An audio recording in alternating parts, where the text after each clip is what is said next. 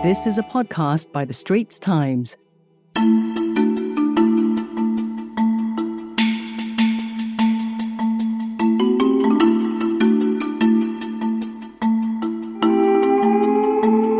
Hello, I'm Grace Ho, Insight Editor for The Straits Times. You're listening to In Your Opinion, podcast series by The Straits Times that takes a hard look at social and political issues of the day. How do you tell if an artwork of a banana, yes, you heard it correctly, a banana, is a copycat? Now, this may not seem like a big deal, but 3 years ago, Italian artist Maurizio Cattelan sold a banana duct-taped to a wall for a whopping US $120,000.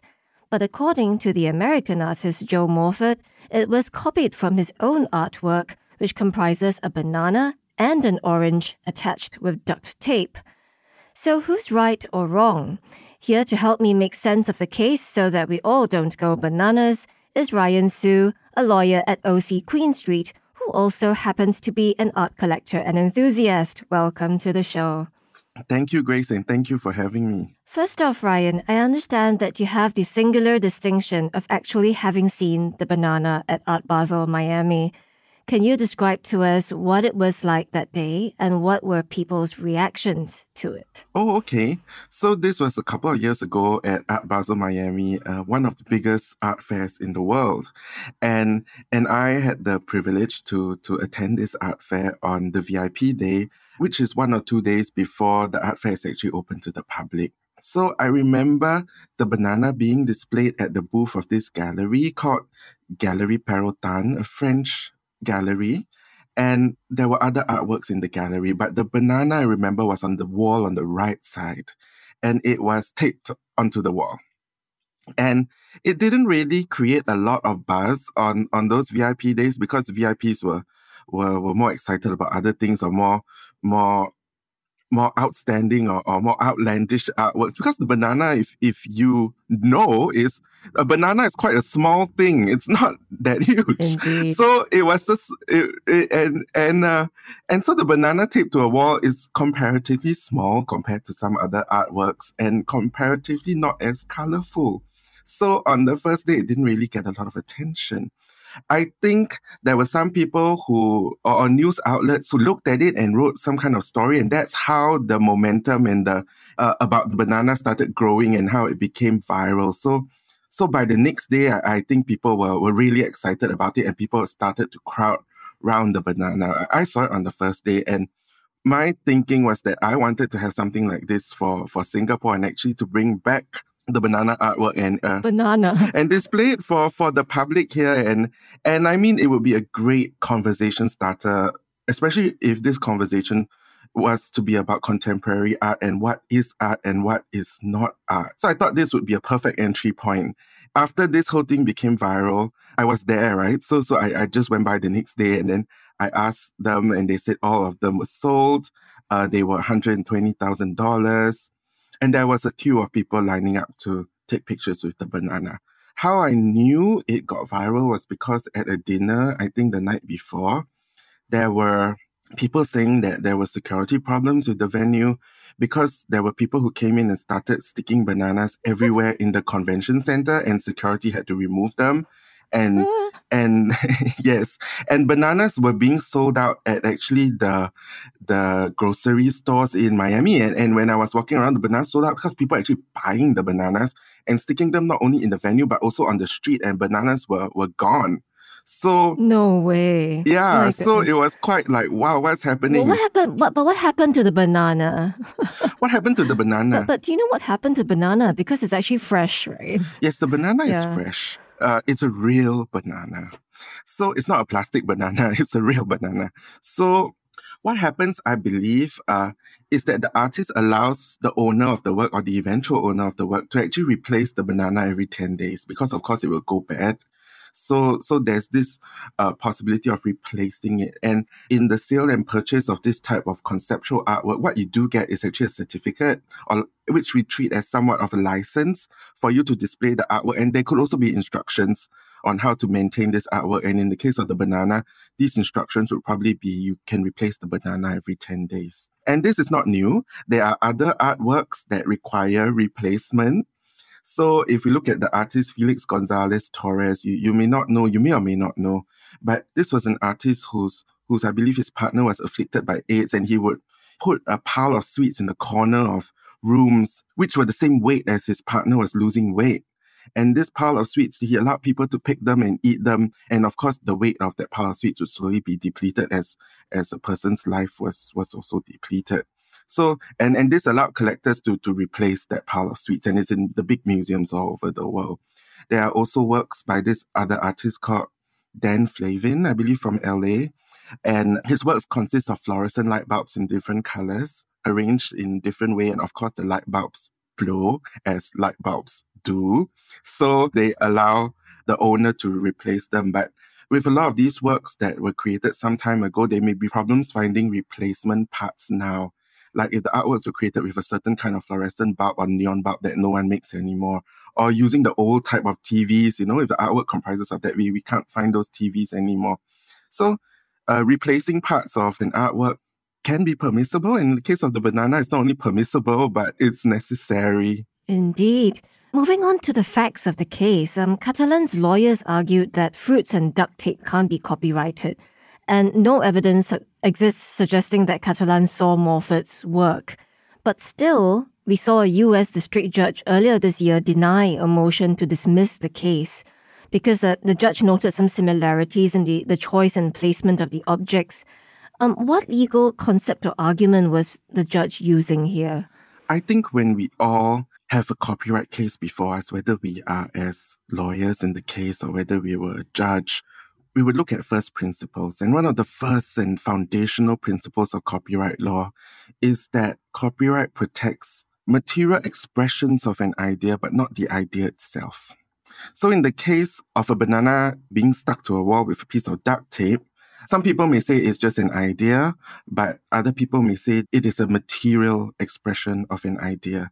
And indeed it is, because the banana is affixed to the wall with a piece of duct tape and it's a material object and you can see it.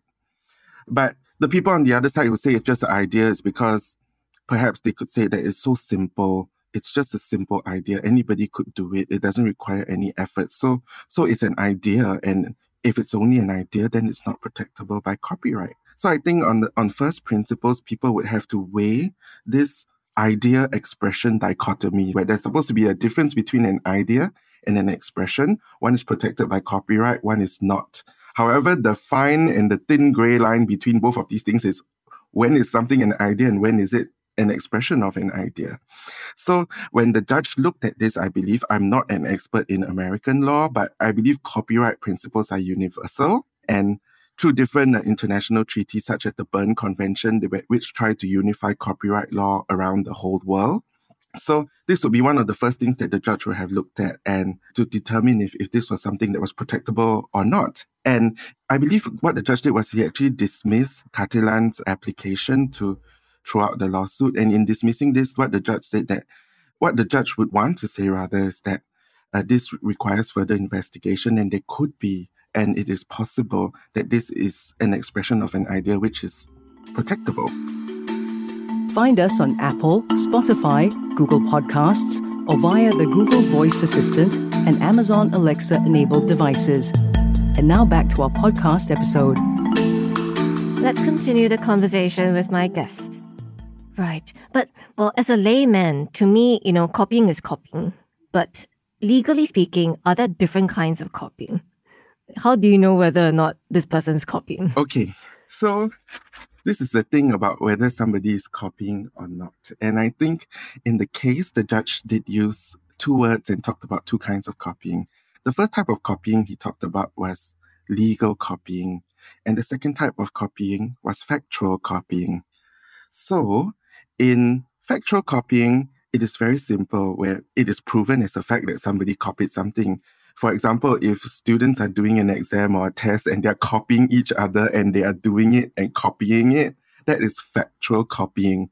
So if perhaps Catalan had seen Morford's work perhaps on YouTube and had actually copied it, sat there and copied it, that would be factual copying. But sometimes factual copying is hard to prove, especially if you do it in the privacy of your own home and you view YouTube in your own home and you copy ideas from YouTube. it's very hard for the other side to prove. So sometimes the other side would rely on something called legal copying. Legal copying may be somewhat of a fiction, but it helps ameliorate the problems with factual copying when factual copying can't be proved. Legal copying is that legally, something may be said to be copied, even though you cannot prove it, if such a thing is accessible or publicly available. So the presumption is that if something is accessible or publicly available, you would have accessed it, and therefore you would be deemed to have copied it. And I think this is the sticking point in this case, where Morford's video had been uploaded on YouTube, and apparently it was accessible to one and all and freely accessible, and that's the case. That's Morford's case. Right. And speaking of Morford, so he says that images of his work have been publicly accessible online since 2008. So therefore, Catalan had the opportunity to see the work before he created his own in 2019. But I went to check on YouTube, and Morford doesn't have a huge YouTube or even a Facebook following. So I went to the video that contains the artwork, which has a few hundred views. I had to play it a few times to figure out where it was because that image pops up for about 1 second. And surely I thought the mere act of putting things online doesn't automatically imply that someone had access to the art with the intention to copy it, right? I mean, there's got to be a higher threshold. Yeah, perhaps there should be a higher threshold. That's why at this preliminary stage, the trial judge in the US actually allowed the case to continue. And I think at trial, there would be more evidence from both sides produced where perhaps the jury or the judge could make a more informed decision when all the facts are laid out. And right now it may be too early. So I understand that the threshold is quite low where we say if something is publicly available, whether it's publicly available on a small scale or a large scale, there are differences there. And it may not be fair, and it will be up to each party to prove his or her case. And I think that Catalan has then put in some submissions to put his case forward. And these are the recent submissions that have recently been reported. Indeed, as you mentioned. So in response to Morford's legal challenge, Catalan's lawyers did say that Catalan had no knowledge of or reference to Morford's work, and his allegation of copyright infringement fails because he cannot establish that the defendant had access to the work before he created his own work. And they also challenged Morford's after-the-fact copyright registration, saying that Morford's inclusion of duct tape and items appearing in nature, namely oranges and bananas, does not satisfy degree of originality required for the US Copyright Act. Can you unpack for us what this degree of originality concept means, and do you find the arguments mounted by the lawyers defensible? For copyright to exist, the expression of an idea must be original, and there must be an original work produced. So the judge, I feel, in my opinion, is perfectly right to start with the originality point to see if something is original. And I think the argument then becomes like, if these objects are commonplace objects or what we call banal objects of your everyday life, and if you just assemble them together somehow, how can that even be an idea, or how can that even be something that's original? And in this case, with a banana stuck to a wall, the judge is saying that there could be a possibility that this object, or this way this object is arranged, is original, and perhaps we should hear these arguments at trial.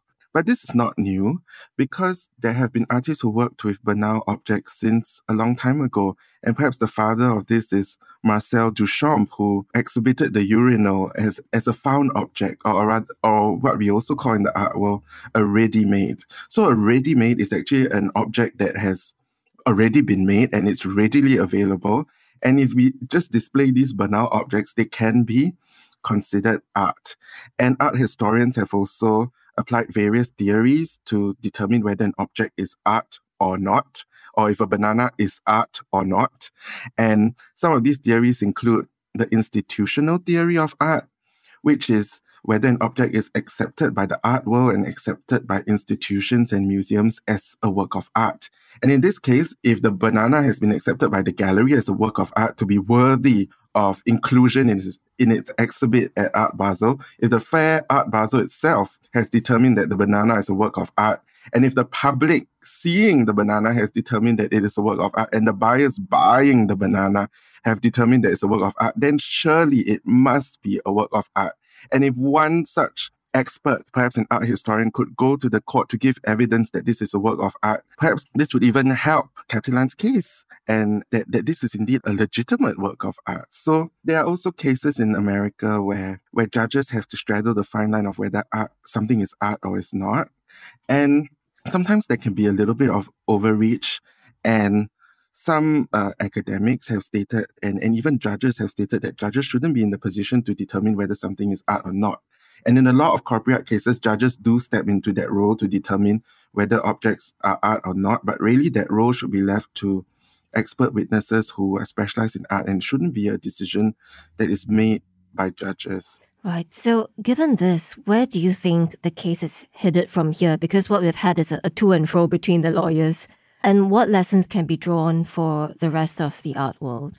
I think this is still early days in the case. And there's, like what you said, there's a lot of to and fro, and the case is just starting.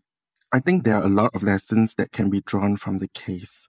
And artists should perhaps protect their rights better by actually having more documentation of their work, and to have proper records. And if Morford is just relying on a video, it does seem that he would require a little bit more evidence for his case. And also, I note that the registration of his copyright was a little bit late and may have been after the fact. And I think other people have noticed this well. And I have looked up this point about American law. It seems that to sue on copyright in the States, it has to be registered first. This is different from Singapore law, where copyright arises automatically and you don't have to register copyright to sue. So there may be some problem with the dates, and I think some commentators have stated this as well. So in terms of the artist, perhaps the artist could have better records of his or her work, or keep sketches of his or her work, and perhaps register a work in jurisdictions that require such registration. And on that note, thank you, Ryan, for coming on our show. Thank you, Grace. It's a pleasure to be here, and I hope this clarifies some of the questions about the infamous banana.